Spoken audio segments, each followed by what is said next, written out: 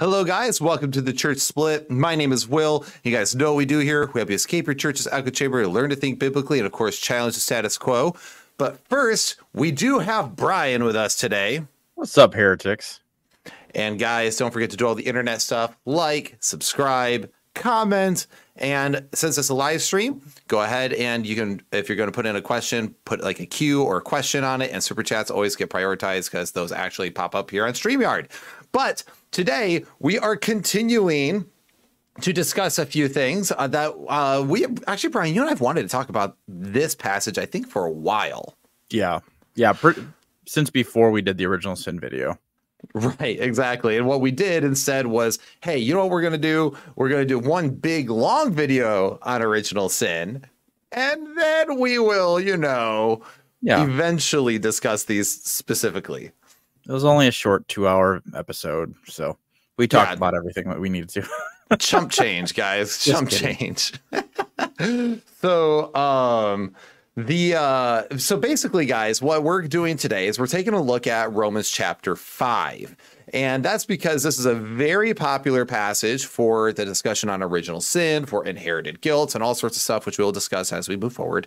But one of the things I do want to make sure I tell you guys that one is if you do support us on Patreon, I am planning on doing some private live streams there just to talk with you people and kind of do Q&A, things that we can't usually discuss probably on YouTube, but you guys could ask us whatever questions you want in the live stream. So that is something for patrons, and mainly because normally I just say, I don't care, you get what you pay for, but they actually do pay for stuff. So we do want to try to do something for patrons only, and it feels like the best way to do that is just a Q&A where people can do whatever they want, and I or Brian can just ramble on about whatever we want to ramble on about. So anyway, with that said, wait, what is Micah saying here? Imagine only painting half your wall, Will. Hey, shut up, leave me alone.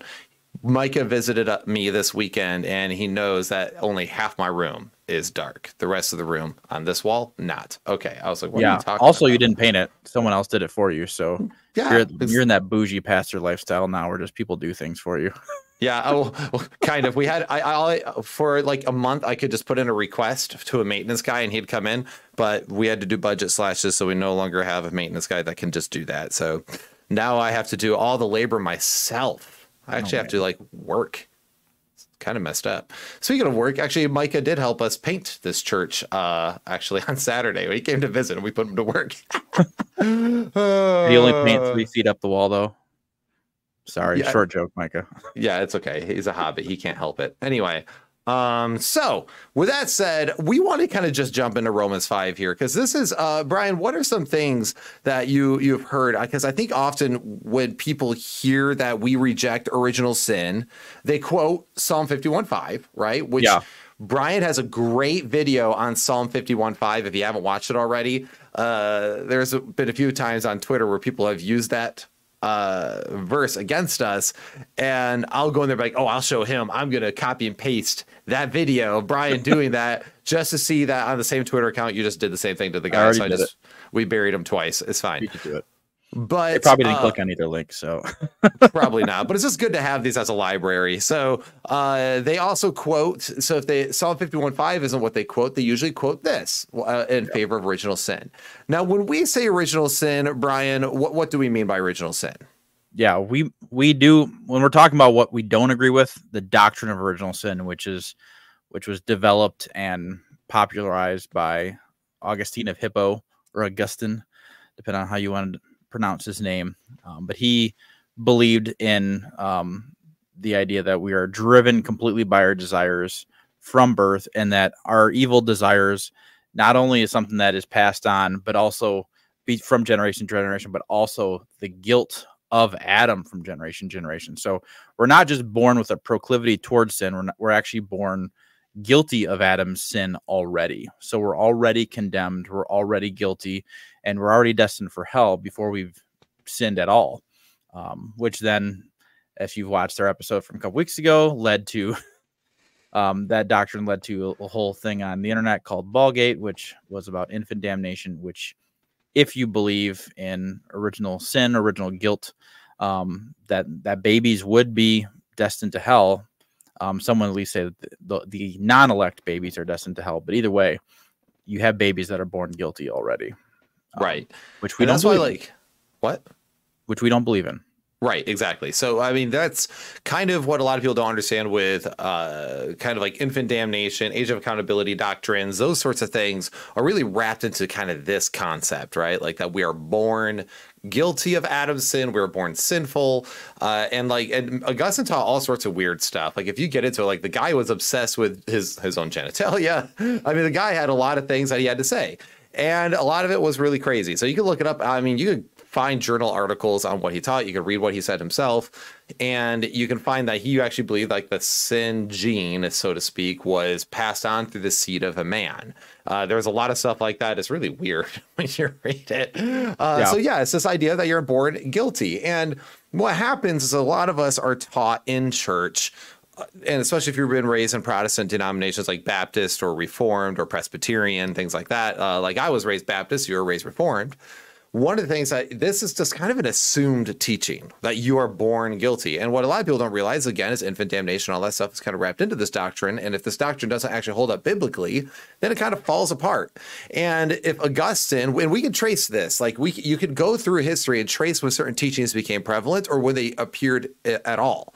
And Augustine was the one, and is very well known to be the one who championed and first came up with this idea that you are guilty from birth. So it's really important that we mention that. That's 400 years later after Christ. Now, does that necessarily always mean that it's wrong just because it's later? No, but it does mean we should be suspect of it, especially if there wasn't any other teachings like that before. And if the consequences of some of those teachings have crazy ends, like that babies deserve hell. Because even if, let's say you don't believe in infant damnation, let's say infant damnation is not even on your radar, you believe in an age of accountability, but even so, that you would still be teaching that they're not accountable for that sin, but that baby is still guilty of sin and deserves hell. God just simply graces them or shows mercy upon them to save them anyway, despite the guilt that they have. Does that make sense? It's a special form of grace that I always like to say that it's those that don't believe that infants go to hell, but believe that we are born guilty of Adam's sin, that they have to just add a special grace to infants, which is not found in Scripture, which will then make babies innocent, which gets you back to what the actual truth is without the layers of doctrine. So you have this added layer of doctrine of original sin from Augustine, and then in order to get back to correct view of babies, you have to add a special grace on top of that. But you could also just start here without the original sin doctrine altogether, and you have the same end result for babies. Right. So I remember when I affirmed original sin, and you and I were probably a couple years into our friendship when you and I really started kind of, I guess, confronting this doctrine.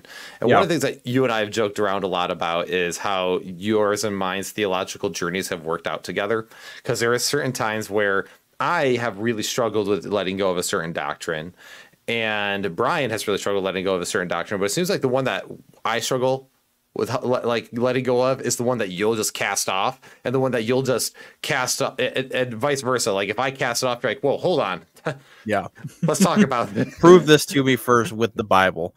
Yeah. Especially when you do this, like if you do an online program together, you kind of hitch to each other's wagon. So you're like, before you start talking nonsense online, I need to make sure I understand what you're saying. I think it's a good thing. It's like a behind the scenes thing too. When we're talking about this online, realize that if one of us brought this up and we have become convinced of it, the other one of us is going, well, show me in the Bible where it says that. And we start cracking open Bibles and looking at word meanings before either of us really conforms to the other person's perspective, if that happens at all.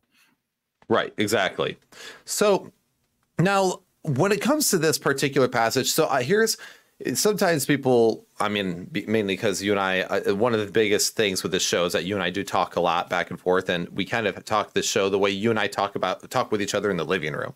And we just happen to have people that click on our faces and listen to this conversation, which sometimes can get us in trouble because it means that we sometimes talk with a certain amount of candor with each other that the rest of the world isn't always appreciative of.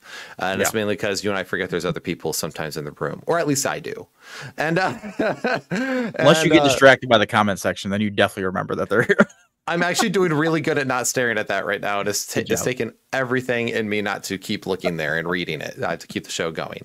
But this is your prompt, guys, to put the crazier and crazier things in the comment section to distract Will. Don't do it. But with that said, though, I do want to make sure I understand why people will struggle with this. I struggle with this doctrine. Brian listened to a few lectures on this, read a couple verses, and just texted me. It was like, and you connected 16 dots and went, yep, original sin doctrine by Augustine is bogus. We're not born guilty. And I was like, well, hold on, Brian. Let's figure it out. And I was coming from a total depravity lens that I grew up with. So you went like complete off ship. And I was like, I have to still wrestle Romans 6:23 and all these different things. And I was trying to figure it all out. And over time, I realized when I got to Romans 5, and I looked at it, and I really was looking at it, I started to realize that it didn't say what I thought it said. And this was also the time when I started I stopped reading within my Baptist tradition and started reading around like other academics and other historians and like textual critics and like linguists and all these. I started reading more of what experts were saying outside my tradition. And by the way, Baptists also have a lot of those people too, just not what you would consider like your mainstream reads. Okay. So before someone's like, he's throwing Baptists under. No. Like I'm cool with Baptists. Like I really align myself probably the most with like Anabaptists in many ways. So if you're trying to challenge your own belief on something, go, am I really looking at this in a exegetical way? Then let me hear the opposite views. Let me hear the other ways to describe this verse and see if they hold water. So that's what you were doing. Right. So let's I guess kind of get into this. So Romans, so today we are going to examine Romans 5. And if you read Romans 5 as inheriting Adam's guilt, and that's the way you understand it, then I ask you to consider the simple question of what if you're wrong? That's what I've had to do. And I try to question myself on this daily, but ask yourself that question humbly. And this is the same question that Brian and I had to ask ourselves. And, let's humbly approach the text and let's not come with a lot of as few preconceived notions as we can, because Romans is arguably the greatest letter in the New Testament, but it's also the greatly misunderstood. And it's no wonder as to why, because there's a lot of stuff going on back in the first century that we're kind of separated from, and we might not fully understand what was happening here. So first, let's get into the setup of this. So the biggest problem we have in theology as a large is reading our own preconceived lenses into the text. This is a process normally called eisegesis or eisegeting into the text. It means reading things into the text as opposed to exegesis, which is reading out of the text. What does the text actually say? And kind of withholding that. So although most people are guilty of this, of coming with their lenses, many of us don't even realize when we're doing it, which is why I want to make sure we're clear that I sympathize with people who might have the wrong view of this stuff. And they have really, you, Brian, how many times have you talked to somebody about this and they can't even seem to see another way of reading this? Yeah. Which is a good thing that we should all measure ourselves with, especially when you have some text, you're like, I know for a fact this is what it means, but actually just read it word for word, verse by verse, and actually see if it actually is saying what you think it says. And that's, I think, one of the things that we really humbled ourselves to Romans 5. When you really got into it, nowhere you'll see as we go through this, nowhere does it talk about being born guilty. Nowhere does it have imputation of guilt from Adam to us. You have talks about things that are leading to death, leading to sin. And we have the setup of the first Adam and the second Adam, which is Jesus. And we're going to have this parallel that we're going to talk about. But when you think it's there and go, I know this says born guilty, probably the best two words to look for is born and guilty. And if you're not seeing that phrase in there, you might not have that doctrine really coming out of that text. And then you have to question yourself, are you reading that text with a lens that is causing you to read it improperly? So this isn't us going, we know better than everyone else. This is the end of a big humility journey for both of us on Romans 5. And we encourage you to have some humility too. And you might come out of it differently than us, but we just want you to examine the text word by word, context by context, and see if it says what you think it says. Absolutely. And by the way, if Romans is a book that you really just are fascinated with, or you really want to know, like, what does scholarship say about it? What are there certain things in the background or in the text that I don't understand? There is a great program you can watch every Thursday night on Trinity Radio called the Biblical Rogues Gallery. And we are walking through Romans with people like Dr. Jonathan Pritchett, Dr. Braxton Hunter. We have MJ Jackson on, who is a PhD candidate as well. Then we have Nick Quince, who's a PhD candidate who is on there. We had Dr. Leighton Flowers on with us. And then you have me, a non-PhD candidate currently. You're just there for color commentary? I came in through the back door, baby. Missed it by that much. But anyway, so if anyone thinks that we're not willing to mock ourselves, we are. So anyway. Oh, yeah, 100%. And I'm definitely willing to mock Will all the time. Yeah, I mean, if you don't make fun of yourself, you miss the best jokes in life. And although last time we did live stream, I got a lot more mockery. So I was so happy about that. It was such a breath of fresh air. Let's keep that energy going. It makes me just makes me feel better. I know Will is basking in it. It's like about time. It only took us 5 years of doing the church split. Finally, the tides have turned, because everyone else was like the came for Will, stayed for Brian people. Anyway, Brian has his own cult following and the cult following. All right, enough about that. All right, let's. So the question is if Romans 5:12 doesn't teach inherited guilt, what the heck does it teach? And are we just doing gymnastics in the text, right? Well, really, the answer to your quandary is that this is a parallelism. And we're going to look at the parallelism at the end, but we first kind of want to talk through the text, okay? So before we examine the parallelism, though, let's be sure that we understand the text and what it is saying, and not what it is not saying. So many people who think this teaches original sin say they are just reading the text for what it says. I hear that all the time. But are you? And likely you're not, because I think there's a big blind spot, and I will feel like Brian and I are going to talk about this quite a bit. So shall we jump in now that we're 19 I think the only thing I'll just caveat here is that I know, for me, I'm a 10,000 foot view person, and I'm if I'm watching this for the first time, I'm going, all right, they don't believe in original sin doctrine. What the heck do they believe? Do they even think that we're sinners? How do we, if we need Jesus, we're sinners? And 100% we agree. We believe that all sin. We believe that all fall short of the glory of God. We believe that we need a savior.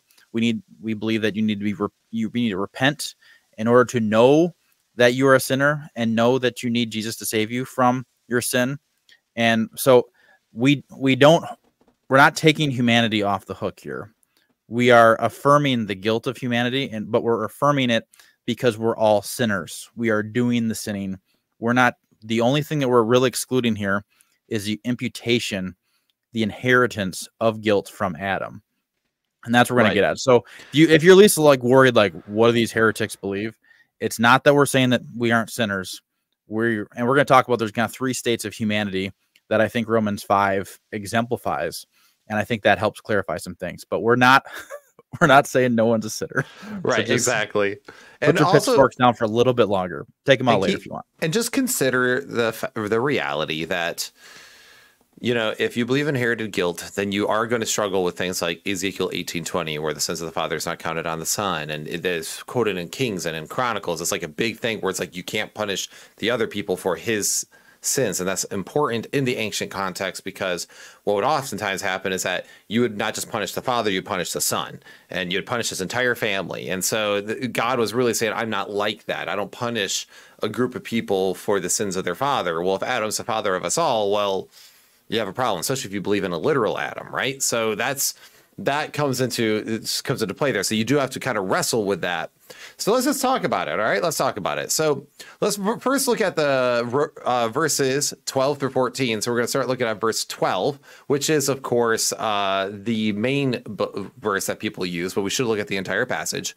So it says this: Therefore, just as sin came into the world through one man and death through sin, and so death spread to all men because all sinned. For sin indeed was in the world before the law was given, but sin is not counted where there is no law. Yet death reigned from Adam to Moses, even over those whose sinning was not like the transgression of Adam, who was a type of the one who was to come.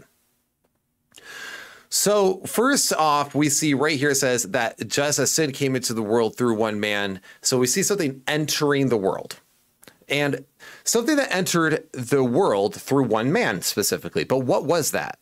Well, it was sin. We see sin entered the world. And then what is the result of this sin? We see that it's death. So what does it say passed on to all men? Death. Right? So we see death is what's passed on. We don't see a thing about guilt coming into the text yet. And here's what's funny. So people are going to go, yeah, but sin. So sin fell on it. But Brian, I noticed you highlighted here or emboldened in our notes because all sinned. So yeah, that's the why for why did death spread. We have sin entering the world because of Adam, and we have death because of sin. And we have the spreading of sin by the sinning of everyone. People continuing to sin is causing that death to spread, and that death is a corrupting force. It's a tyrant in the world. Right. And that's actually what some people don't understand. So, and I don't know. I just saw this one by Jarrett. I don't know if they're joking or I think they're joking.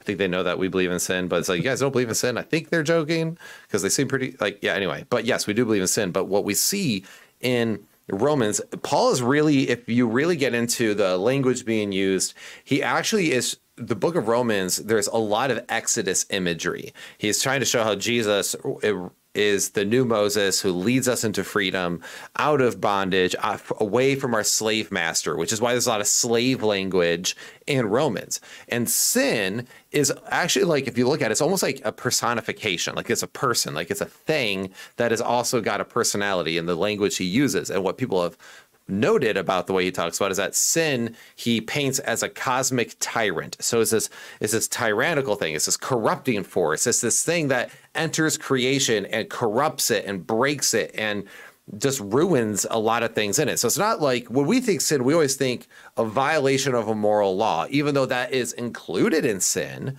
but that's included in this idea that sin is a cosmic tyrant that corrupts things, that corrupts creation itself. So these are important things to understand. So sin in Romans and most Pauline letters actually is tied to slavery. It's tied to slavery language. Paul describes it as a sort of, again, cosmic tyrant, not a guilt that is imputed. So why did death spread? As you noted, Brian, because all sinned or all have committed sin. If you look at the way the Greek works, it's not saying that all from like birth or whatever, it's saying that all have committed a sin. So he's talking kind of generally here, which he's doing a lot through the book of Romans, because he's also talks about in Romans like 1 and 2 and 3, you get a lot of this discussion of Jew and Gentile, all Jews, all Gentiles. And of course you could always say, but what about this? And there's always an exception to the rule. But when he speaks generally, you got to let him speak generally, right? So it's important that so he's not talking about like, I don't think babies are what's in view here. He's not discussing about birth states. That's really important to note here, because if you read the entire logic flow of Romans, he's never talking about babies. That's not what's in sight. So we have to be careful before we're like, so all have committed sin. Babies must have committed sin. Then that doesn't necessarily follow, because there's actually verses in this very passage that contradict that. So anyway, so this passage is explaining how mortality and death entered creation. This resurrects images of Eden, being separated from the tree of life, lest you, quote, live forever. And if you will eat of it, you will surely die, right? This is death and mortality imagery, right? Yeah, exactly. If you eat of the fruit, if you sin, you will die. Death. Sin, death. Continue to sin, death continues to spread. Exactly. So we have this. So it really is that. So it parallels a theme in the Torah which we see all throughout. Like, you read the Torah, read the law of Moses, and you'll see this constantly, this idea of choose life. Choose life. Choose you to say whom you will serve. As for me, my house will serve the Lord. I am the God of life. There's a lot of life and death imagery, and life is always on the side of God, and death is always like on the side of evil, right? And corruption. So that's why it says choose life, right? So throughout scripture, God is portrayed as the God of life, and death being that which is foreign to him and an abomination to his creation. It makes very clear that death is actually kind of opposed to God's will. He didn't want death because, again, he is the God of life. So does that make sense? Yeah, 100%. And I just keep looking here as we go through. Those of you that still adhere to original sin doctrine, just look. Was there any part in these few verses that say anything about being born guilty? It does not say that at all. Right. And when he talks about the violation of the law, he's talking about knowledge, and we will talk about that as we go. But if you read throughout Romans, you see this constant, I think, that knowing that what sin is what's necessary. You have to know the law in order to be held accountable to the law. So in order for sin to be counted, you have to know that it's sin. Well, a baby can't know it's sin. Therefore, a baby has not sinned because it cannot do that which it does not know. Yeah, so, and Adam and Eve knew to not eat of the fruit of the tree of knowledge of good and evil, and they did it anyways. They knew, they had knowledge to not do it. They knew what God had set the standard for, and they did it anyways. And we know that they knew it because when Satan asked Eve, she tells Satan that. She even says, we can't touch it either, which there's some debate on if that's her expanding God's standard or if that's how Adam explained it to her and she was restating it from Adam, or it's just a colloquialism on how she was trying to say, we're not supposed to do anything with this fruit. Right. So. Yeah, that's always a fascinating debate. Actually, it's one of those ones. It's like one of those ones that you want to have with your bros late at night when you're just having drinks and be like, "So, what do you think she meant?" And you guys might stay up to 2 a.m. contemplating things. Anyway, and we do get into that a little bit in our Genesis series if you want to hear us banter about that more. Is that just us? I feel like that's only us that do that until like 2 a.m. Yeah, it might be. Weird friendships. All right. So, but then he goes, he says, sin was in the world. So remember, what is sin? It is corruption and tyranny. So that's important to remember. Sin was in the world. Corruption and tyranny was in the world, but sin isn't counted without the law. So we have to have accountability. And in order to have accountability, knowledge is required, right? So then he goes, but death reigned from Adam to Moses. Now, why the heck does death reign stop at Moses? Brian, do you have any thought on that real fast before I jump in? Yeah, well, you can go ahead and jump into your note on it, but I think it's an interesting point. And Paul's bringing up the obvious question from the interlocutor, right, where they're saying, well, you said that sin isn't counted where there is no law. And death is coming from sin, but we see this time from Adam to Moses, the time before the law of Moses is given, we have still death reigning in the world. We still see death continuing to spread. Right. So he goes, so the reason why death reigned from Adam to Moses is because the law is what brought life, and that was Moses. Moses brought the law. So that's why we call it the law of Moses, and that it was considered that which brings life. However, we also know through the letters of Paul that the law, sin only fed off the law to bring forth more death, because the knowledge now of sin brought accountability and people kept falling into it, and the tyranny of death and sin continued to reign further, right? And that's even why some people have the theories that like mankind's lifespans were longer and then eventually got shorter. Some people believe that's a theological point why their years are so long, but it's just interesting little side notes here on why people have come to some conclusions. But because the law brought life, we know that sin only fed off the law to bring forth more death, which is why the incarnate Christ putting sin to death in Romans 8:3 is so important. He brought life where the law could not.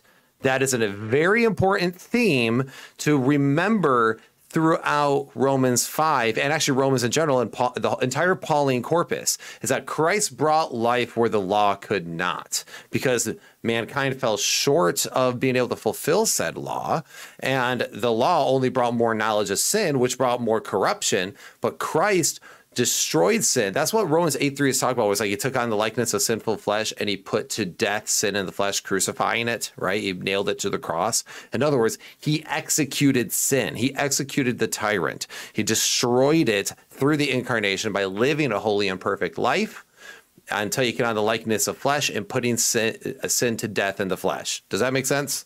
Yeah, and Paul's going to put a little bow on this point later, and we'll get to this. I think it's like verse 20, where sin is increasing because the knowledge of the law is increasing, but the law also brings the possibility of Christ, because Christ's righteousness through following the law and through being the incarnate Christ is able to allow for grace to increase even more. So the law, while it's bringing more trespass, it's also bringing more possibility for grace and life.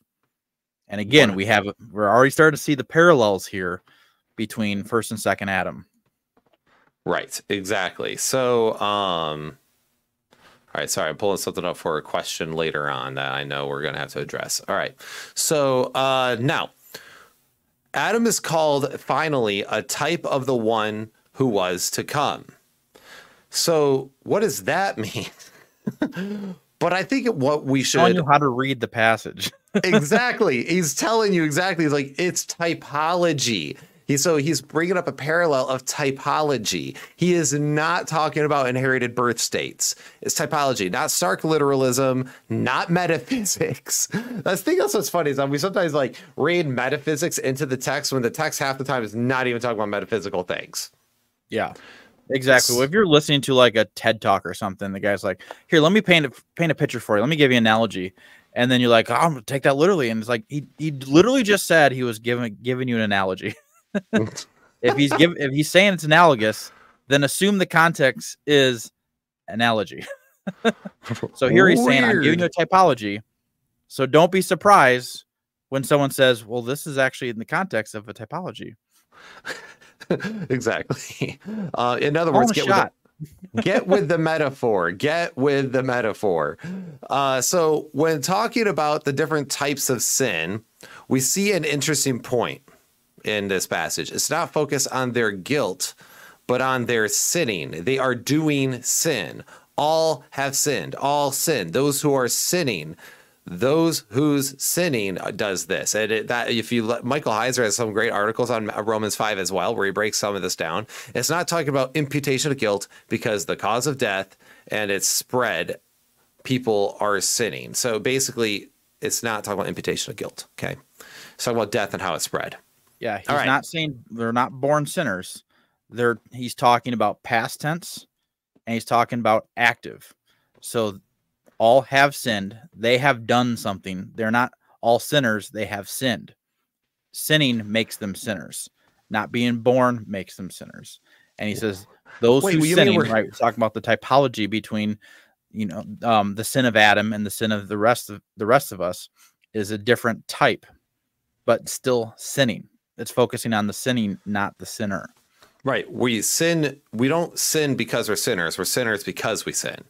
Yeah. Just like, I'm a glutton because I eat. I don't eat because I'm a glutton. It's just, it's the reverse logic to say the other way around. So, but, okay, verses 15 through 17. So he goes, but the free gift is not like the trespass. For if many died through one man's trespass, much more have the grace of God and the free gift by the grace of the one man, Jesus Christ, abounded for many. And the free gift is not like the result of that one man's sin, for the judgment following one trespass brought condemnation, but the free gift following many trespasses brought justification.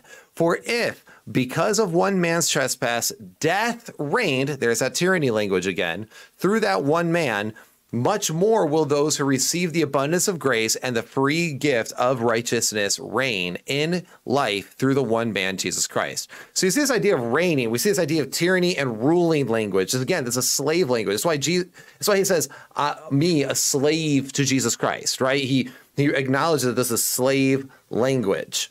Yeah, and I think this is really where it's getting important, because he's comparing two things, right? He's comparing the death and destruction and the reigning of death through the first Adam and his first trespass to the righteousness and life and the grace that is given through Jesus Christ and his gift. And if we take the original sin doctrine, we take inherited guilt, we're actually reversing the power of Christ's death. We're inverting it, and we're making sin the more powerful thing than Christ in this passage. And I think some people might take a little bit of issue with that, but notice here that Paul is making a comparison. Again, we're talking about typologies here, and he's comparing what is much more is the grace given by Jesus. If everyone is born already guilty, your best case scenario is that Christ is able to equal the destruction power of sin and save everyone. Right. But we know that not everyone is saved unless you're universalist. We are not.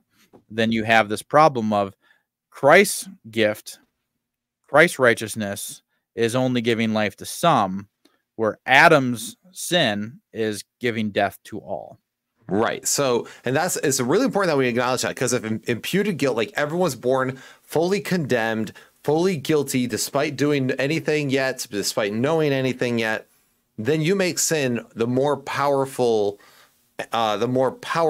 entity in this passage, because which actually reverses the entire meaning, right? Like, so the free gift isn't like the sin of Adam. So this free gift of God isn't like the sin of Adam, because although many died because of Adam's sin, he says, how much more will grace be given? It abounded more for many, abounded more. Okay, so he's saying that whatever happened with Adam, Christ is more than. So consider that as you're thinking imputed guilt, because it's going to become important, especially verses 18 and onward. So if original sin is true, then all men are guilty right away, wholesale, and there is no greater power, since most die without Jesus Christ. One trespass brings judgment, he says, and condemnation. So, right, if I sin against God's law, I am condemned and I'm under judgment because I sinned against a holy and perfect God. Just one sin puts me in a state of condemnation. But then he goes, however, Christ's one gift defeats all other trespasses, and it leads to justification.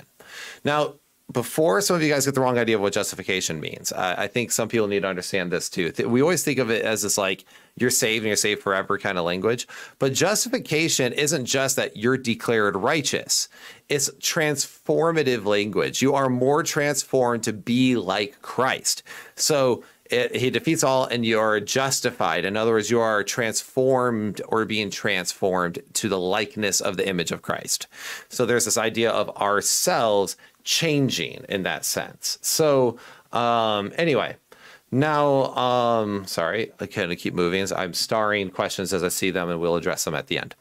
So if by one man death reigned, again, tyranny, mortality, not guilt imputation, how much more will reign in life and righteousness through one man, Jesus? So keep in mind, if death reigned, he's saying more so with Christ. This doesn't make sense if you're born guilty and you have no choice, but suddenly the salvation part becomes conditional to some degree or other, right? Like you're born this way, but you're not born this way, but this one's somehow greater.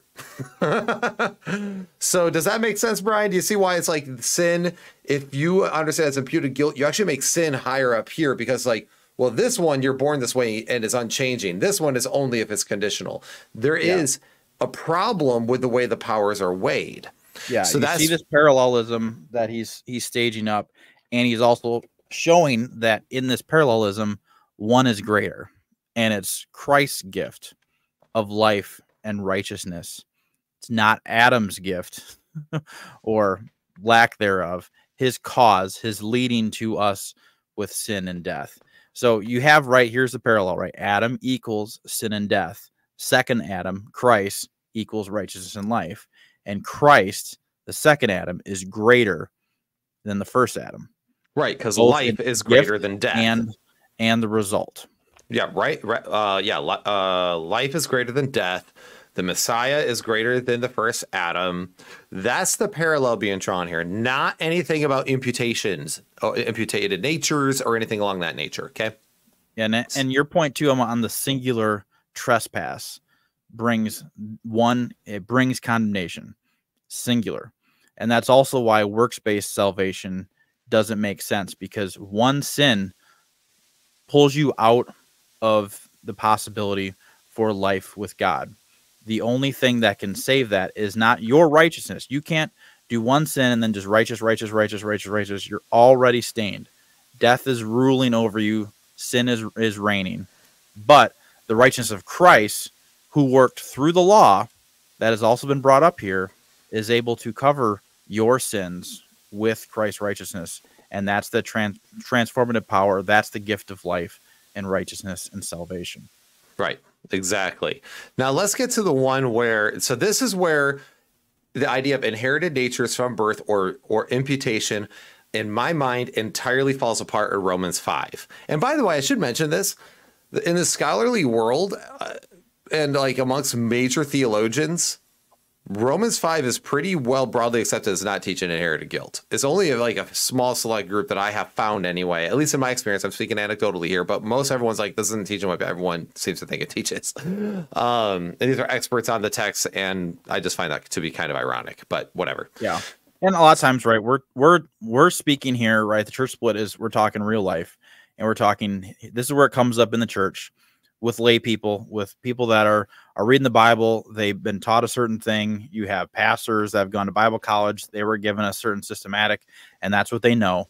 And we're trying to challenge you and challenge others to go back to Scripture and what does it really say. And so, yes, you're gonna run into that with your internet Christians. You're gonna run into that with Christians that are in your church, and that's okay. And they might go right to these verses, and that's why we're talking about it, because even though the scholarship agrees that these verses are not talking about imputed guilt from Adam, it doesn't mean we don't need to talk about it. So we're going to talk about it, and hopefully we'll help give you the ability, give you the ideas, and maybe just give you the perspective to humble yourself to what the scripture is actually saying. Right. And hopefully come to the conclusion we did. This kind of goes into part of our mission too, where we want to kind of bridge that gap between like what the academy says and what normal people say. We do it through having a fun little talk show. So yeah, because theology should be fun. But anyway, verses 18 through 21. Brian, do you want to read that, since I've been kind of doing all the chatter here? Yeah, you like to talk more than me. I just like to listen and make snarky comments. So, anyways, I will not shy away from reading Scripture. Romans 5, 18 through 21. Therefore, as one trespass led to condemnation for all men, so one act of righteousness leads to justification and life for all men. For as by one man's disobedience many were made sinners, so by one man's obedience the many will be made righteous. Now the law came in to increase the trespass, but where sin increased, grace abounded all the more. So that, as sin reigned in death, grace also might reign through righteousness, leading to eternal life through Christ Jesus, or Jesus Christ, our Lord. Amen, Paul. Preach it. Hold on. I'm responding to at the end. There we go. Are you just tweeting people right now? Or? Yeah, I'm tweeting people. I'm ignoring you. No, I'm just responding to this R. Rodriguez guy in the live stream. They've been arguing about Leviticus 5:17 and knowing whether knowledge is necessary for sin and all that this entire time. And Jordan Thornburg, I believe, has been absolutely winning, but that's just me. mainly because I agree. So anyway, we do enjoy the chat replay. We'll go back and look at it sometimes, because you guys we do. We'll scroll through like, did you catch this?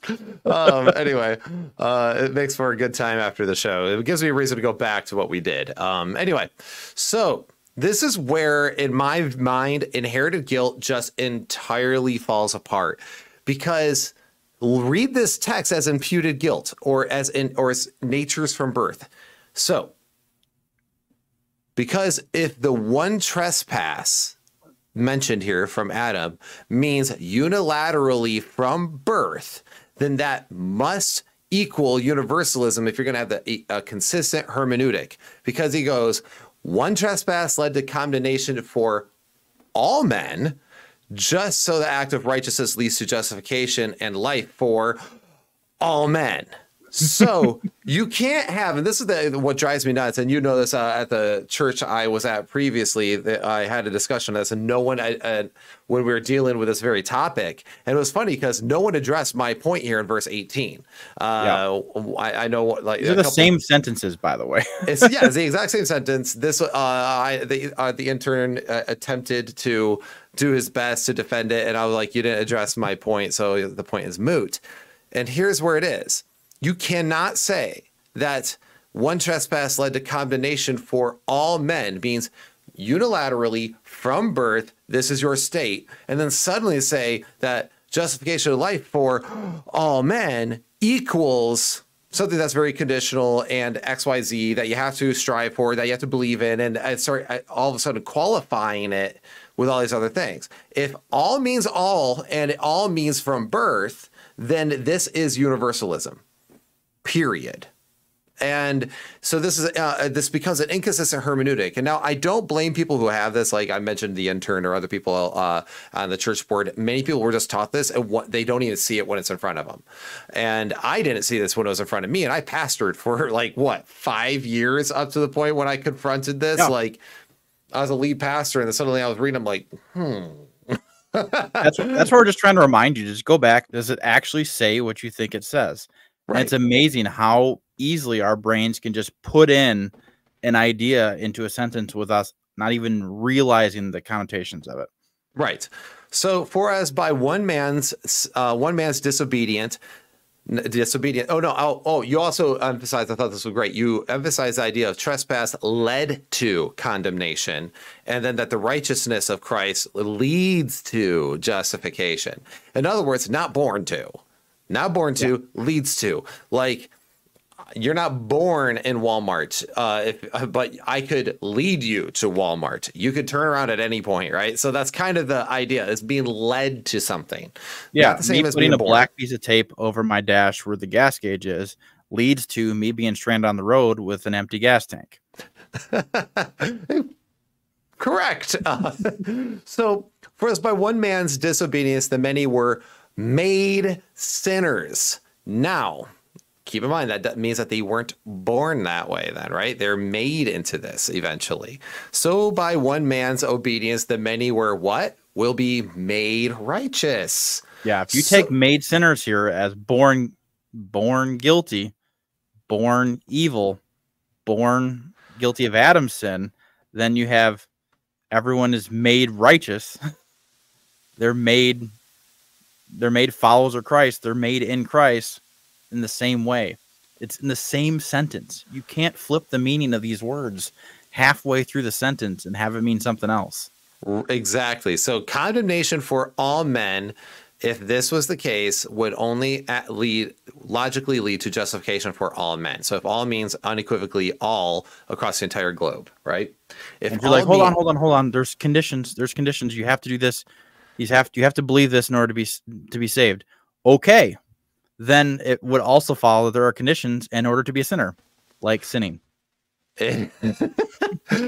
Bum, bum, bum. All right. So then let's see. So if all means unilaterally from birth, then all men are saved. Period. Okay. And so now, congratulations, you're universalist. Data that says that's wrong. We have lots of biblical data that says that not everyone is saved.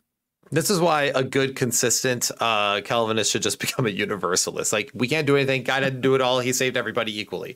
Like, that would be the most consistent thing for a Calvinist to probably do. It does remove some of the grotesque parts of Calvinism. I will give them that. And we have run to a couple universalist Calvinists on Twitter, and it's been interesting. I've kind of enjoyed talking to them. So one man's sin, he says, one man's sin, many made sinners. One man's obedience, many made righteous. Now, does many suddenly mean everybody? Like, this is where it's like, you're got to get with a typology. You got to get with the parallelism. You got to get with the general language he's trying to convey, the way of life and the way of death. That is what he's trying to convey here. So if many means, again, so if all means unilaterally from birth, at least a justification. Well, if many means unilaterally from birth, then all men must be saved too. So you're having, again, an inconsistent hermeneutic here. So we see and by the way, this idea of parallelism, we'll talk about more, but it's like the most obvious way that Pharisees and Jews and rabbis taught, especially in the first century. They were really big on parallelisms. Well, wouldn't it make sense that a Jewish Pharisee like Paul would be using very typical teaching methodology in his great letter of the Romans? And none of this is by accident. He's not being sloppy. Craig Keener, a great New Testament scholar, estimated, I wanted to say that it was like $2,200 in our money to get this letter written based on by buying the parchment for it, the ink, getting it mailed there, the shipping, the all of it. About probably our level of $2,200. This isn't an accident, okay? This isn't him being sloppy. He's being very specific, and the people in the first century would have gotten with the metaphor. They would have understood it. He was a very clear. It was a very clear thing. So that they would have used. So anyway. So we see reference to the law increasing here, right, due to knowledge of the law. But where sin continued to increase, what do you say? Grace the more. Grace grew even further. So again, if this is inherited guilt, you are running into a problem here where you are kind of making sin more powerful than Christ, as opposed to simply saying that sin was an evil tyrant, but even though it latched onto the law and used the law to bring more tyranny, grace grew even further because Christ came and destroyed that sin, right? Instead of getting with that parallel. So the sin of mankind stumbling under sin's tyranny, the sin of mankind's stumbling under sin's tyranny brought grace. How is the question? Because God saw their stumbling and sent Christ to live a perfect life and to destroy sin's power over man. This is why he follows it up at the end with the final thought that he does. Sin, the tyrant, reigned in death, but grace through righteousness leads to eternal life. That's the main thrust of this argument, if you will. So basically, this whole passage echoes much of what the early church taught, that there are two ways of life, a way of life and a way of death. Brian, did you want to speak about that real fast there? Yeah, to live in Adam is to focus and live to the mortal flesh, right? We talk about when you're following Christ, you're dying to flesh. You're dying to this lifestyle. You're dying to this adherence to Adam, this old way.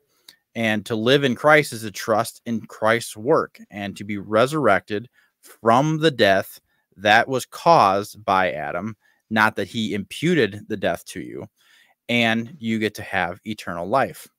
So as Moses of old once said, choose life and live, because this one man's disobedience, this one man's obedience forgives all your trespasses. His work, Christ's work, is greater than the tyranny of sin. And it's the iron fist of death. And that's why we love Christus Victor, because it shows the victory of Christ over sin and death. And I think we can't understate that. And I think we need to be careful of understating Christ's victory by trying to make it really important how bad sin is. All Christians agree, sin bad. We all agree. We can kind of end, I think we should have a moratorium on which sect of Christianity thinks sin's more bad, because we all agree it's bad. We don't need to argue about that part. We need to be focused on the work of Christ and how awesome it is. And it's awesome because of sin entering the world. It's a corrupting force. It's tyrannical, and it's corrupting all facets of creation. But Christ's grace and life is even greater than that corrupting force. Right, 100%. So as Moses of old once said, choose life and live, because this one man's obedience forgives all your trespasses. His work is greater than the tyranny of sin, and again, is iron fist of death. So That is what it's getting at here. So let's talk about some verses that people are like, okay, great, maybe you're right here, but babies still die, and how do you square it with these other verses? I think Yeah, that and I want to say, yeah, and I want to say one thing real quick before we get into that, Will, is that I think this is a great. We talk about this a little bit online. Really, this, and I think Romans 5 really exemplifies this. There are three states of human beings.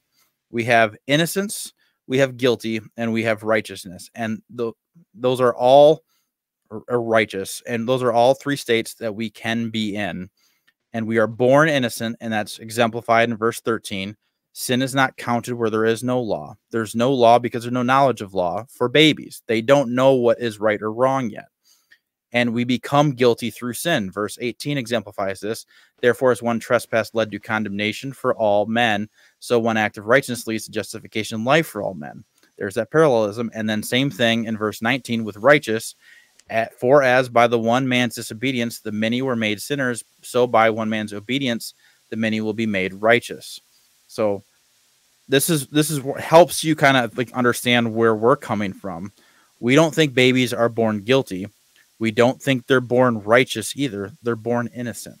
Right. That's the thing that many people get mixed up. And I've already been seeing that on Twitter. They're like, well, you think babies are righteous. And I'm like, no. I think babies are innocent. I think there's a difference between being innocent and being righteous. Being righteous is I know what's wrong and I choose to do that which is good all the time. I am perfectly righteous against the face of evil.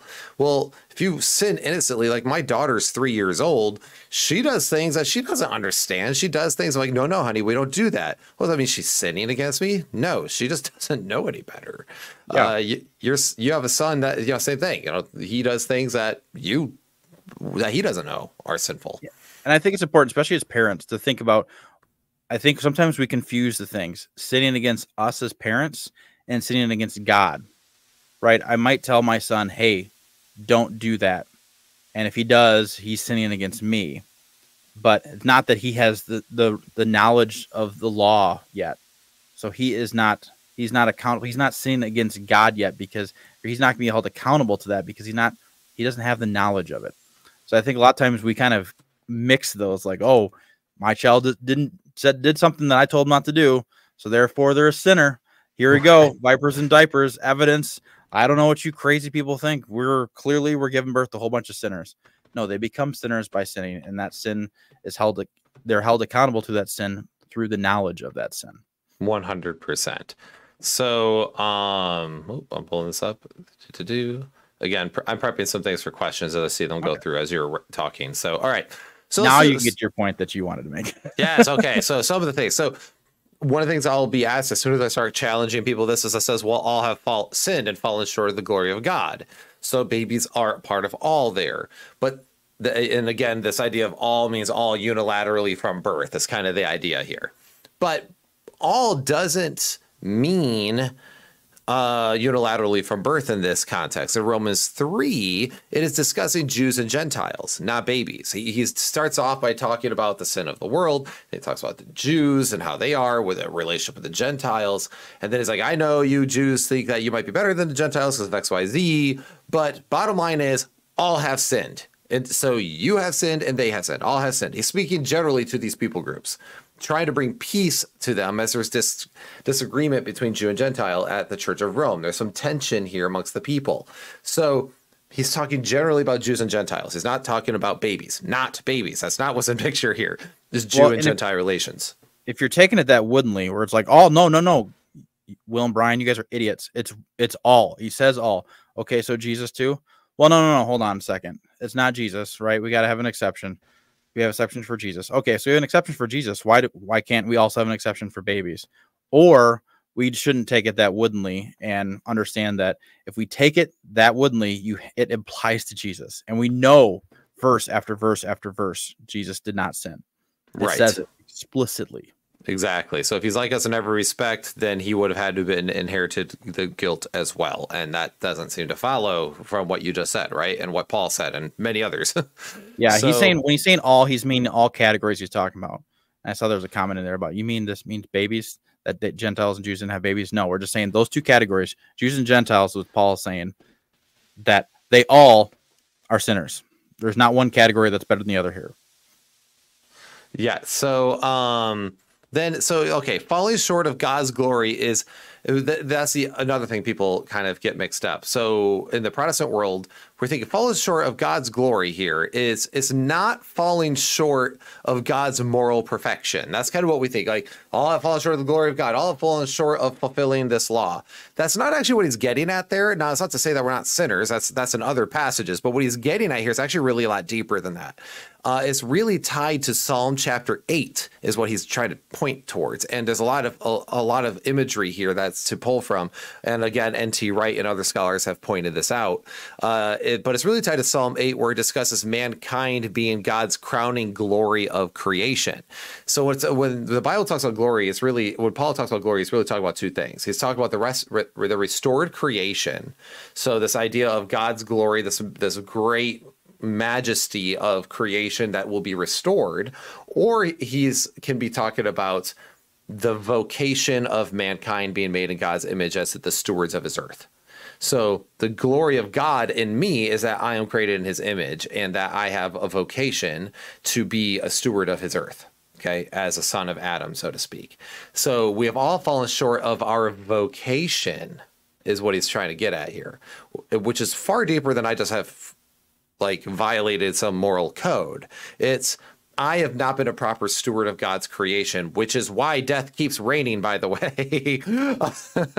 So it's a lot deeper than that, than just this, oh, I violated, I said a little white lie. That's not what he's getting at. He's saying that we all have fallen short of this great vocation God has put before us to be great stewards of this earth, to follow in him and to fellowship with him in the creation properly.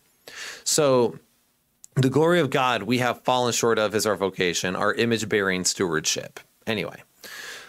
Then our intended purpose. Like, if we're like, our intended purpose was this beautiful wedding cake, and Satan comes along and swack and knocks it on the floor, and now it can't fulfill its purpose. Jesus comes back along, puts it back together, and here we go. We have the beautiful wedding cake once again. Christ is restoring what we were intended for creation. Right, exactly. So then if we go to the next one that I hear people brought up a lot, bring up as soon as you start discussing this, all right, so fine, for all short of glory of the God. All right, so maybe it's only dealing with the Gentiles and Jews. All right, but what about Romans 6:23? For the wages of sin is death, but the gift of God is eternal life. Well, if the wages of sin is death and babies die, then babies must sin, because that is the punishment of sin. It's death. That is what the normal interpretation that a lot of Protestants have. But first off, notice the parallelism again. Paul uses it all throughout Romans. The wages of sin is death, gift of God is life. But what are wages? We think wages is like a punishment, but it's not. That's not what it's talking about. It's talking about the cost. Wages is like money language. It's not punishment language. It's so it's saying that the cost of sin, or sin's payment, or the payment that sin pays out, is death. This is parallel directly in Romans 5, right? Sin, the evil tyranny, the evil ruler of this world, which is Satan's, right? Satan is, it says death is a power of Satan in Hebrews. Hebrews 2:14 to be specific. So if you read the New Testament, sin, death, and Satan are kind of usually considered one and the same. They're always kind of not equalized, but equated with one another. So the cost of sin, or sin's payment, the payment that sin pays out, is death. So in other words, the cosmic tyrant of sin reigns in death. Remember what we said? Due to sin, it only pays out death. So as you sin, he will pay you, but he's only going to pay you in death. The wages of sin is death. That's what he's going to pay you. But the gift of God is eternal life through Jesus Christ our Lord. But that debt was already paid for you through Jesus Christ. He paid your debt. Your ledger is now clean. Your debt has been struck clean. But the wages that sin pays out is death. He covered your sin. So now you get to have eternal life. This is a parallelism. He is not talking about inherent natures from birth. He's, again, getting into this general idea, because sin is corrupting the world, bringing it into mortality, right? Which is why we're separated from the tree of life, lest we live forever. God's presence is life. And this is kind of I'm actually preaching a week from today at a school in Nashville, at a Christian school. And one of the things I'm going to be talking about is this issue, is this concept. Eden, God dwells with man. Mankind sinned, so therefore they are jettisoned from the presence of God and therefore his life-giving presence, and they are now mortal. He starts Eden, not Eden, Israel. And then he dwells among his people in a temple, and he gives them this law of life, and then he offers them life continually. And Israel becomes the new Eden where he dwells among his people. And then Jesus Christ comes, the word becomes flesh, man with God, God with man, the ultimate touching point between heaven and earth come together, and God dwells among men.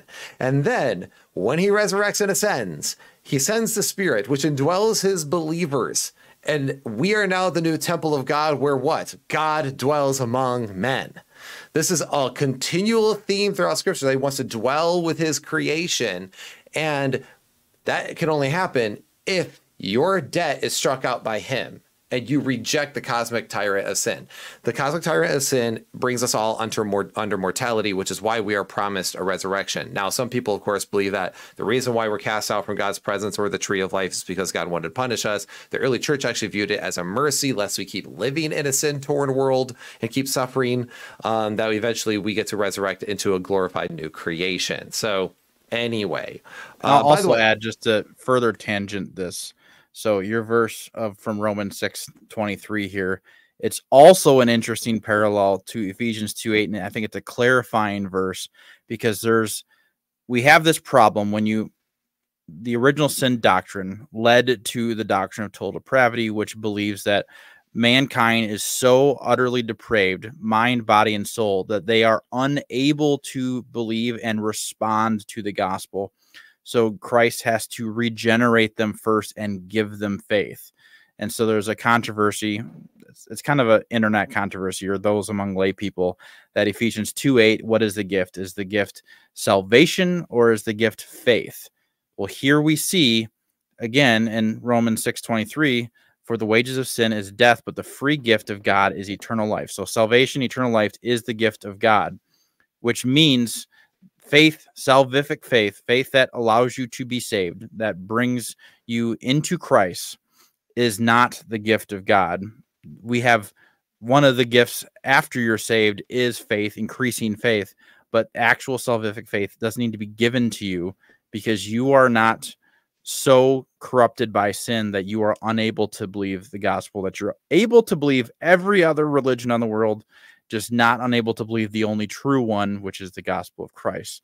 So just an interesting parallel and connotation of that verse too, is it does clarify Ephesians 2:8 if you're confused. The Greek is very clear on it, but it is a controversy. Right. And so now here's a little sneak peek for all you little gremlins. What we're working on, many of you guys know I am finalizing some details of my book that is going to be coming out. I have a title picked out for it now. Crushing the Great Serpent, Did God Punish Jesus?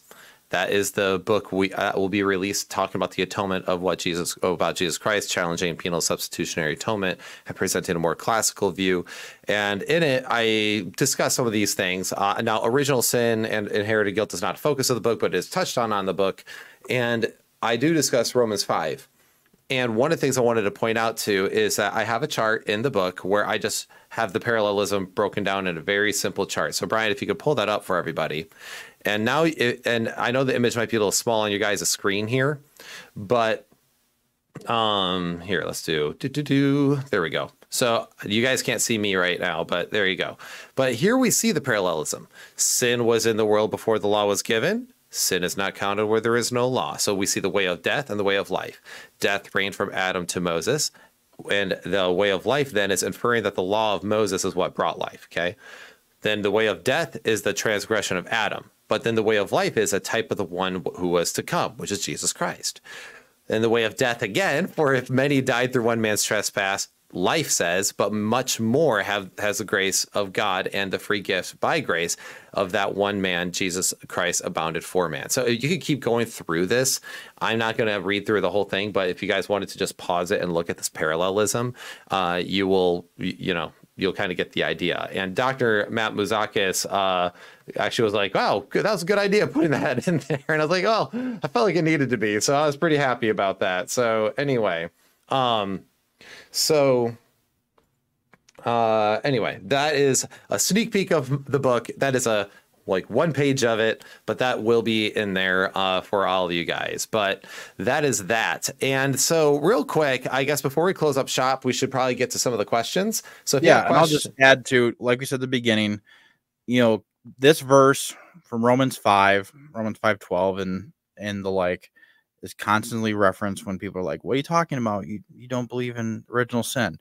No, I don't believe the doctrine of original sin. And the other verse they go to is Psalm 51:5, which is not talking about David being born a sinner and he's lamenting it. He's talking about his mom committing the sin of heat in the conception of him. He's lamenting that he conceived a baby in sin, just like his mother conceived him in sin. And you can see there's a parallelism there, but it's not teaching born sinful. Now be careful of the English translations you use, because like we talked about at the beginning, your lens can affect how you read scripture. Turns out it also can affect how Bible translators translate the Hebrew into English in some of the modern translations. So be wary of like the NIV. And the CSB is pretty bad on that. I like the CSB, but CSB does abysmal job at translating that too. So also Prudence McFrugal said, I think one of your new favorite words is parallelism. Only in this episode, because there's a lot of parallelisms in it, but also they're all over the place in the New Testament. Like there are introverted parallelisms, all sorts of things. So it's funny because I hit that a lot, but that's mainly because so many people get it so wrong. Yes. So in Hebrews, it says, Jesus had a nature like ours. Shouldn't this passage alone refute sin nature or original sin? Yes. You are not wrong. So there's some that were asked at the very beginning. First off, Jarrett and Alyssa Neville said, question, why are you guys so based? It says, how are we so based? How are we so based? It's because of we eat red meat and read scripture. And I keep soy out of my diet. So well, we do both drink some coffee, and that can have some shut up soy in it. Let me have my moment. We have our lattes. We want our warm milk just like the rest of the adults, okay? Yeah, I've been drinking black coffee because it's low calories, and that's what or zero calories. Hey man, I've lost 19 pounds. 19 pounds. Thank you, Dr. Jonathan Pritchett. All right, for teaching me how to do this. All right. Izzy Centric says, did you guys get to take a look at my video on the demon behind Calvinism? I'd love to hear your thoughts. Izzy, you know, it's funny. I had that queued up and I didn't. It was one of those ones where I had it queued up and something happened and distracted me. I have not watched your video yet. I did retweet it, though. So it means I may have retweeted something I totally disagree with, but I like you. So we'll just admit to that. I didn't retweet that. I don't know. I do want to listen to that, though. Yeah, so it is funny because yeah, that's right. Izzy is he's a demonologist, so he studies a lot of demonology, which is fascinating, by the way. I wonder if I'm sure he's read like Dr. Heiser's work on demons, but like Izzy is very big on studying demonology. And that's actually, I know some people are like, oh, Christians shouldn't do that, but I feel like we should know our enemy. So I think it's actually cool that there's a Christian kind of dedicated to that. So go check out Izzy's channel. He's also on TikTok. I think TikTok is his primary, but I think he's trying to break into the YouTube side of the world. So check him out. I would love to hear his answer on when Jesus says that I never knew you, and they said, I cast out demons in your name. I would love his perspective on that, because there's a few different explanations for that verse, but it's kind of an interesting verse for those that don't believe that Jesus is talking to people that were ever Christians, and yet they're claiming to have cast out demons in his name. Anyways, we could just have Izzy on. We could just have Izzy on and talk about demons. I would love that episode. Yeah, let's do that. Izzy, we'll reach out to you. Yes, shoot us an email or DM us on Twitter or something. Don't message me on TikTok though. I never on TikTok. I can't stand it. I tried. I'll still make content once in a while, but just don't message me on TikTok because I will not respond. Joshua Ham just simply said, "Can't wait for the patron party." So he's been a patron for a while. So thank you guys for all your help and support. Jarrett says, "Did the whole church have this wrong from 5th to 16th century?" No, the Orthodox didn't. They never believed it. Yeah, the Eastern Orthodox actually deny this. They actually do still hold Augustine as a saint, but it's kind of funny how the Orthodox Church views this. So the Catholic Church, the Western Church, especially the Catholic Church, because of their whole thing of like the magisterium, which is like grace leads the Catholic Church to always affirm that which is correct, essentially. They can't. So you have people like Thomas Aquinas who found workarounds with Augustine's teaching and did find ways to kind of correct him, but the Western Church held on to a lot of this, but it was kind of like controversial and discussed and not as clear cut. But then Aquinas comes around and kind of moves some things around, and then you have Augustinian monks, and so there's certain like branches that started breaking off in the Catholic Church of that. But the Eastern Orthodox Church, Brian's 100% right. They only affirm ancestral sin, which is that the sins of your ancestors can impact you negatively, which is exactly actually what it means when he says the sins of the father will be visited on the sons from the second and third or fourth generation. Like he's talking about like the consequences thereof will flow through many generations. That's why he says it'll visit them, not that it's going to be counted as theirs, but the sin will be visited on them. Yeah, or committing the same sins as your parents, like David is concerned about in Psalm 51:5. Right, exactly. So, the Eastern Church actually has always rejected inherited guilt. I actually sat down with a Orthodox priest, Father Joshua, about this and talked to him about it, which I thought was interesting. Anyway, let's see. Jarrett says, no, we shouldn't equate all the church with those who happen to know how to write and whose writing survived. That's true. That was in response to Jarrett. Now, this is the one I wanted to make sure we kind of talked about because R. Rodriguez. Oh, wait, no, it's not this one. So he says, I think the main issue is you guys have a concept of sin that doesn't match the Bible. Sin is simply a deviation from God's standards. People seem to think it's purposeful, conscious wrongdoing.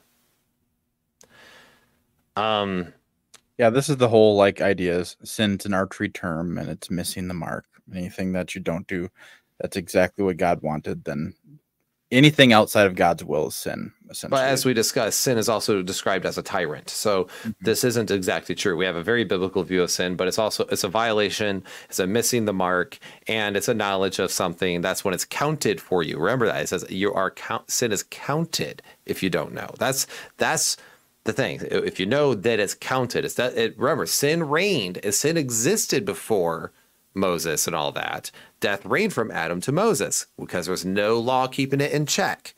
That's the key kind of part here. It's not saying that you're not held accountable, like that there was no sin at all. It just says sin is not counted. Okay. Does that make sense? So, yeah, and a friendly challenge, okay, you say that we have it wrong. What verse would you go to that shows us that we have it wrong? Like I would go to James 1:14-15 and shows the progression of temptation to sin to death. It describes it exactly how we're saying it. Right. And Roddy said, he pointed out James 4:17, he who knows to do good but does not do it, to him it is sin. So knowledge is a part in it.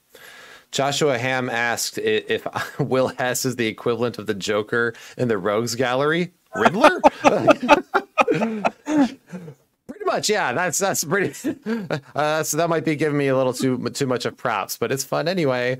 Micah Kilmer, our friendly neighborhood hobbit, says, when it says law, is it referring to the law of Moses? I believe so. Yes, I think that's what it's referring to here. Good question. Yeah, it is a good question because it could also. He also asked that really early on before we talked about it. So yeah, well, I know I'm just going through the questions as we start them. Have they discussed the sea myth epic in Genesis or just the theology? We discussed it a little bit when we did our Genesis series. Yeah, you talked about Michael Heiser too, and that there's like the Assyrian myths and these other ones that kind of go alongside it. And I take the position that that Genesis especially is chapters 1-11 is writing kind of a polemic against a lot of assumed notions of the world. So that's why he makes sure that the sun, moon, and stars are known that they are created, not gods. They are created by gods. I think there's a lot of that being done in Genesis. Now this is the one of R. Rodriguez that I wanted to make sure we address. So I made sure I pulled this up. He says that Leviticus 5:17 alone defeats the idea that one must be aware of their sin for it to be sin, because in the law, they were still considered guilty. So was the law wrong? 5:17, Leviticus 5:17 says, if anyone sins, doing any of the things that the Lord's commandments ought not to be done, though he did not know it, then realizes his guilt, he shall bear his iniquity. Now, notice, he did not know it. Then the key part here is, then realizes it. Now he is held accountable because he knows. But this is not to say, and this is important, this is not to say that suddenly he's held accountable. Not retroactive. Retroactively, right, exactly. So suddenly now he is going to be, because now he has been made aware. And what it's saying here is in Leviticus, and Leviticus 1 actually talks more about the sin of ignorance. There is a sin of ignorance that's mentioned, that if someone sins and does not know, they are not aware. Well, it's still sin, because remember that whole idea of God dwelling? Well, they believe that sin was aerosolized, or this idea that it kind of, when you sinned, it continued to bring forth this corrupt wretchedness from you, and corrupted the temple. It made it all dirty and smelly and impure, which is why they had to purify it with blood all the time. And all you had to do is, if you caught yourself in a sin and suddenly you have to, quote, bear your iniquity, which was, I have to go and purify, I have to make restoration for this and share a meal with God through an offering at the temple. That's what it was. So it is not this, like suddenly you're going to be put to death because you realize this the wrong way. So no, you have to go figure it out. And he's clarifying that it doesn't say now, but it also doesn't say retroactively. I mean, right. We can all play the mystery of the gaps here. But that's where, again, you have to understand the Levitical law. And Jacob Milgram is a great person to go look at on how the law was applied. But Milgram talks about this a lot. Like, hey, Leviticus 1, there is a sin of ignorance, but the sin of ignorance was not held against them. But if you realize your guilt, then you were expected to make restoration. But also, because there are sins of ignorance, they would also do offerings for the cases of sins of ignorance. We're like, and also for any sin I do not know, please here, take this gift as a gesture of love for you, because that was not meant to be an offense to break covenant with you. I just know that I'm an imperfect person. It was so that this does not even remotely refute the idea that one has to know, that one doesn't have to know. Like, again, sin exists. It's just not counted towards you. Sin doesn't exist where there is no knowledge of it. In other words, you're not held accountable to it. It doesn't say that sin doesn't exist at all. Again, death reigned from Adam to Moses because sin still existed, but it lived without any checks or balances, and the law brought checks and balances. So I hope that kind of makes sense there. I think I misspoke a few times there, so I'm hoping I make sense. Does that make sense? Am I making sense? Yeah, I think you're making sense. Okay, cool.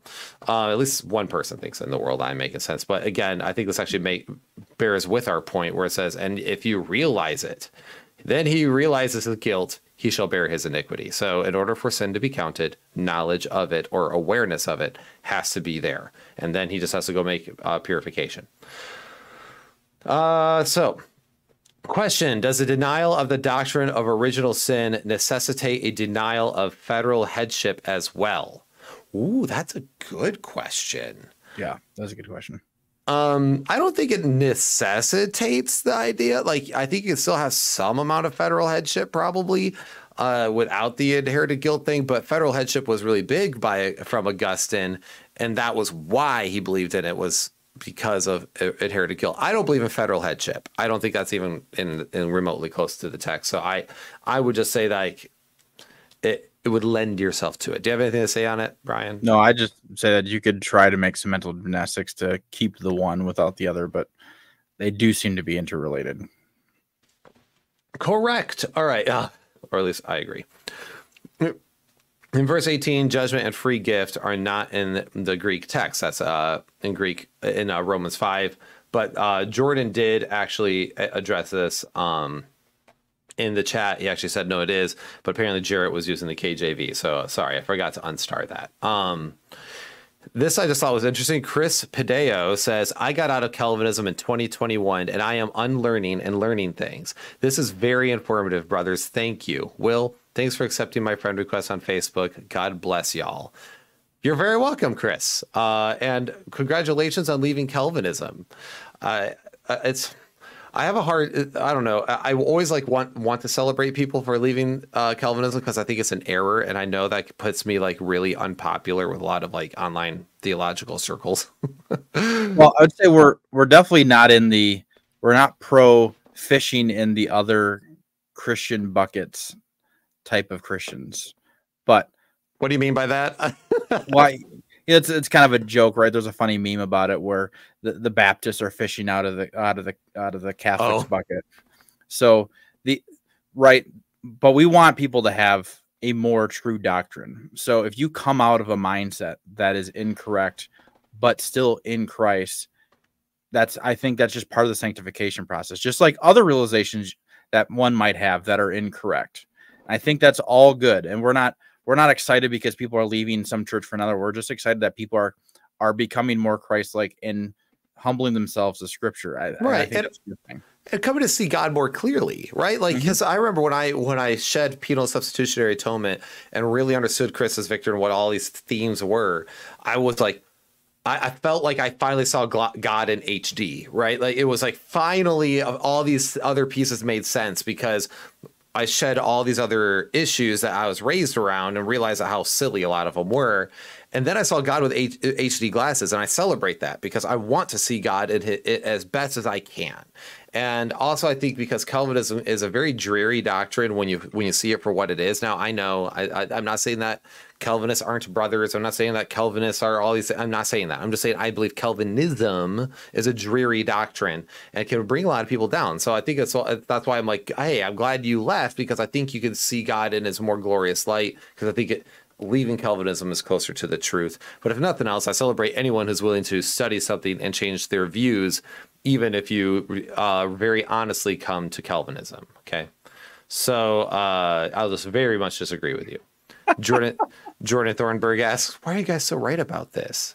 Man, I don't know. It's mainly because we're just oracles of truth. I'm just kidding. Oh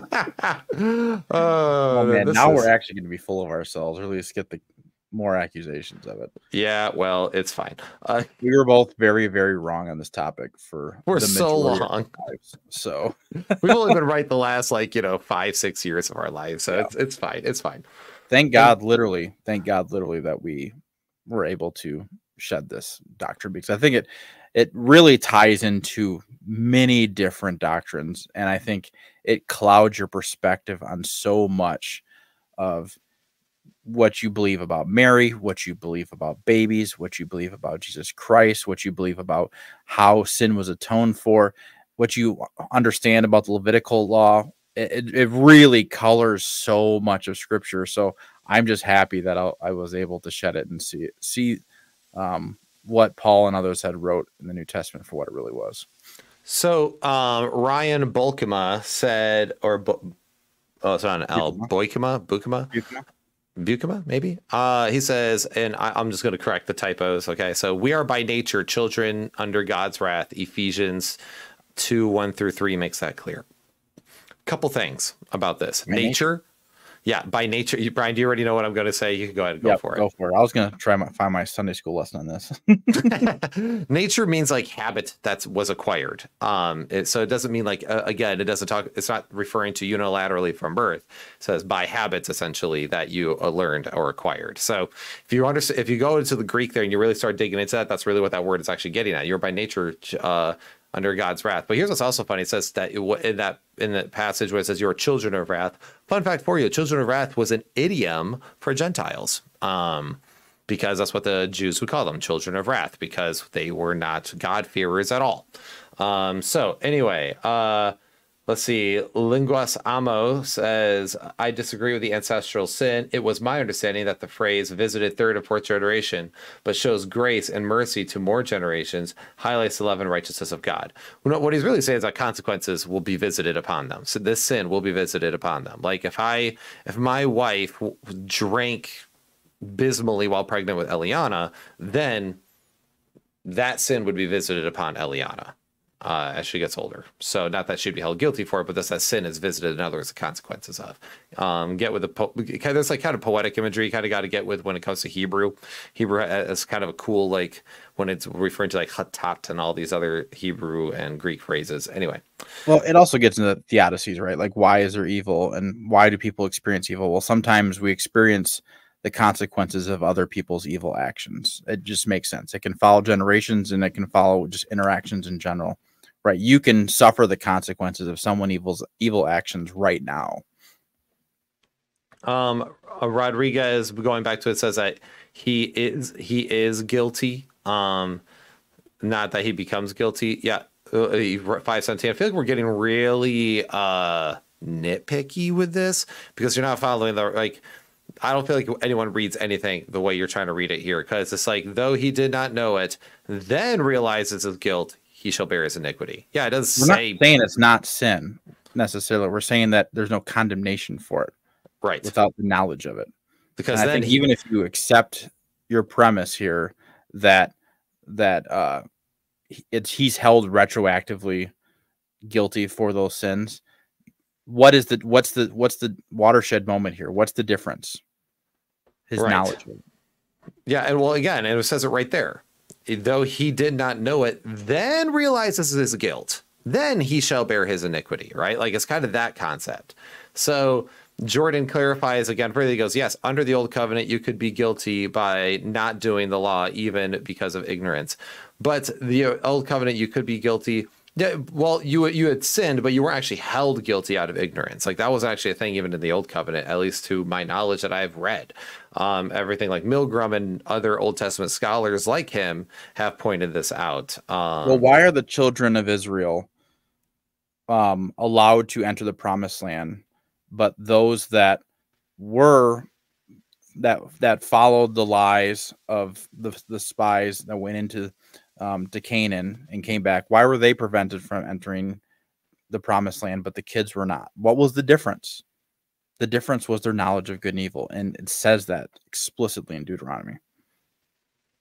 And you're not seeing where it says then realizes it.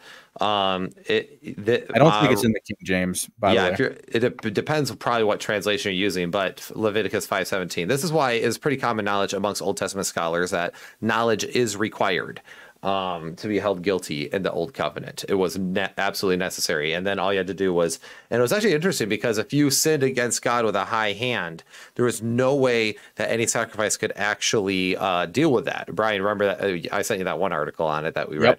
And the only way to revert yourself to a state worthy of being cleansed or able to be cleansed was you had to repent first, and then it shifted you back into it. But if you sinned by accident, then all you had to do was go, "Oops, I'm sorry," and then to the offering. So plus the Day of Atonement and all the actions that the priest had to do to essentially downgrade your high-handed sin to the one of ignorance. Exactly. So Prudence McFrugal says, question, is visiting the iniquity an idiom for consequences of sin? Yes, absolutely it is. That there is, it's funny because you can even read like Jewish commentaries and they say the same thing. It's kind of funny how, again, we Westerners, we take certain things very woodenly when we shouldn't take certain things woodenly. We're not getting with the length. It's like we read documents from 5,000 years ago as if they would communicate the same way we would today. So let's see. Let's see, what was this one? If you did not know, you would not be guilty of sin. Yeah. So yes, sin without consequences. You wouldn't be held. And that makes sense, right? Like if someone breaks a law and didn't realize it was a law, it would be unjust. Like it's okay. Somebody flies over here from, I don't know, Africa, and suddenly doesn't realize that, oh, you're not allowed to drive like that. And we suddenly hit him with a bunch of fines, threw him in court. That'd be unjust of us because he didn't know no better, right? Like it's unjust to hold people accountable for things that they don't know. So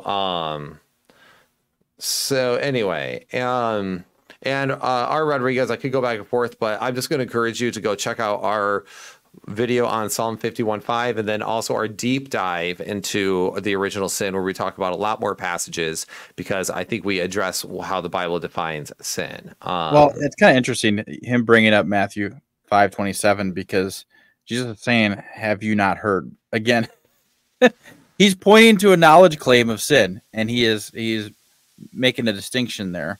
So I don't I don't think this is proving what you think it's proving. Perhaps. Yeah, I'm not seeing it either. So I'm again not trying to be cheeky here, but I don't think you're quite seeing it. So let's see. Good challenging questions. We appreciate it. Thanks for being in the chat.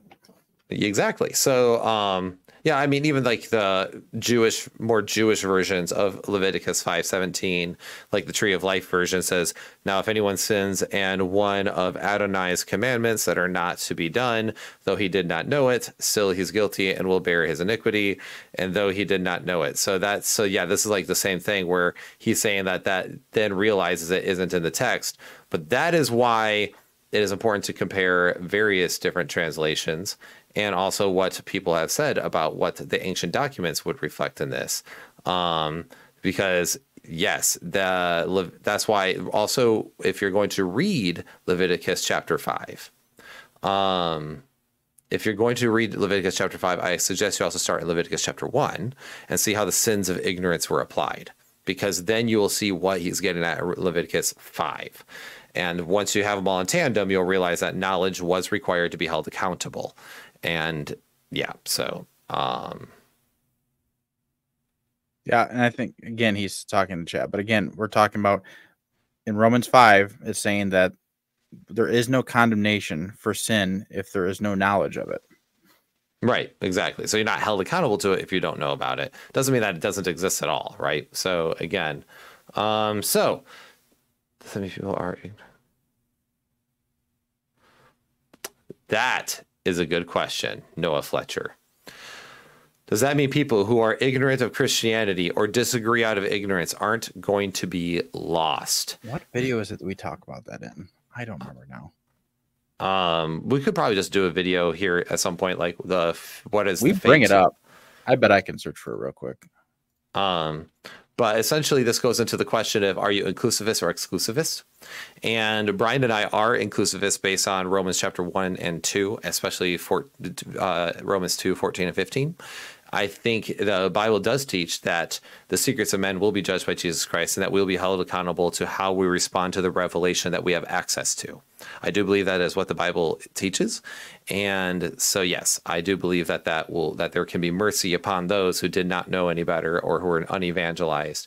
To what extent, how did all that works, I do not know. I know God is merciful. I know God is just, and I trust him to kind of deal with that part. So I think it is actually in our original sin video that we talked about that. Yeah. Okay.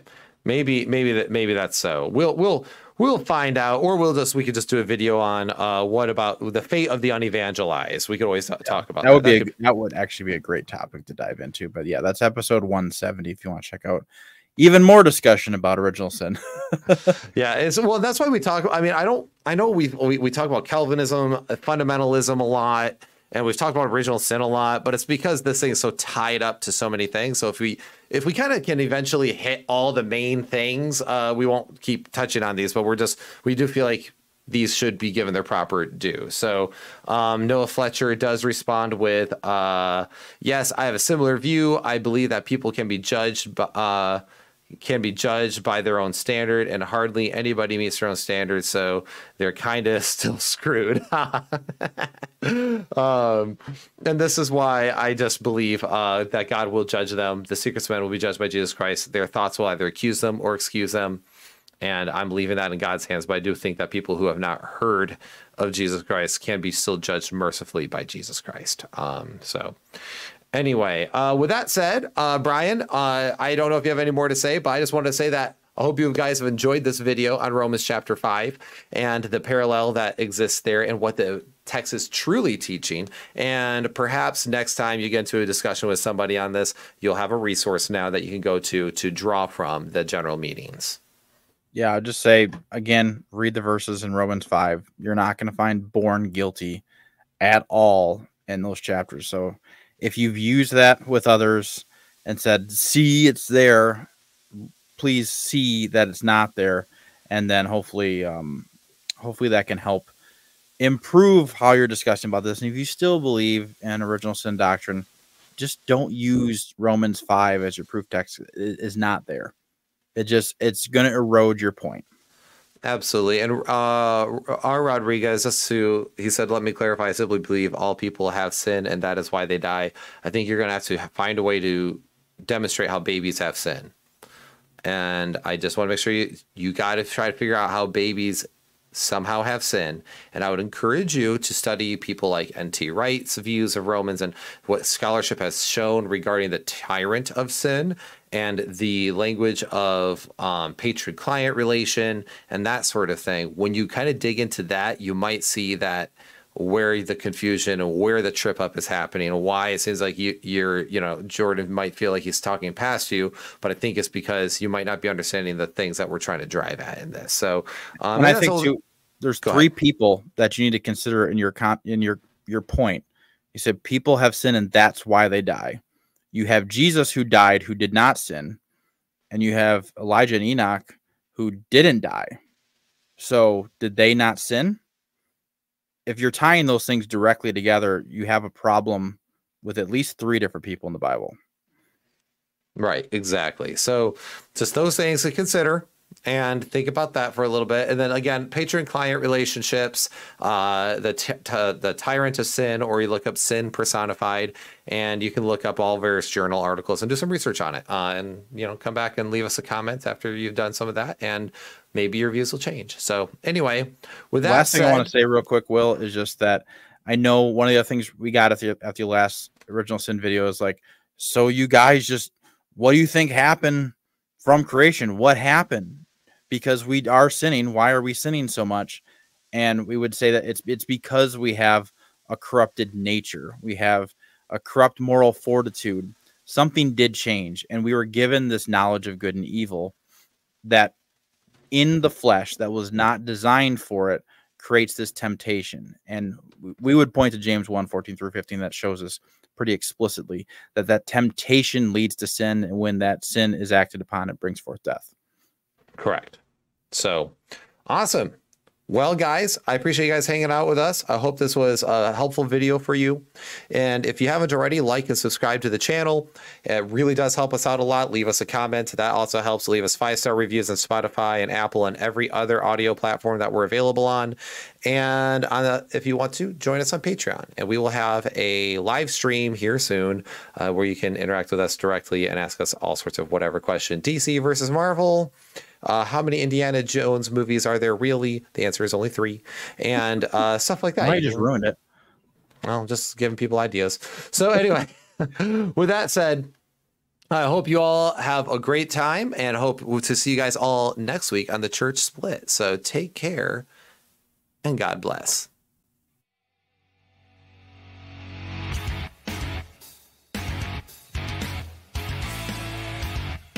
And guys, if you want to avoid seeing obnoxious ads like this, we got to be strong. We got to be healthy. When you want to feel nice and strong and satisfied, you got to check out Good Ranchers. Right now, go to goodranchers.com. Use promo code Knowles. Or that. We also want to thank Free Life Soap, because I don't know about y'all, but I got a new shipment of soap Yes, in I did. here Yes, in sir. Sabbatical, and it was great. Or this. Hi guys, my name is Will, and I'm here to tell you why you should be a student at Trinity College of the Bible and Theological Seminary. Or that. We'll get to that momentarily. First, I want to talk to you about Daily Wire's most trusted privacy partner and premier sponsor of this show, ExpressVPN. Are you aware that your browsing data is constantly being tracked and monitored? Please support us on Patreon. We do not want to annoy you filthy heretics with any sort of ads on this show. So when you're a Patreon subscriber, you also get access to our apologetics classes and other video content a whole month. You can support us on Patreon for as low as $1 a month.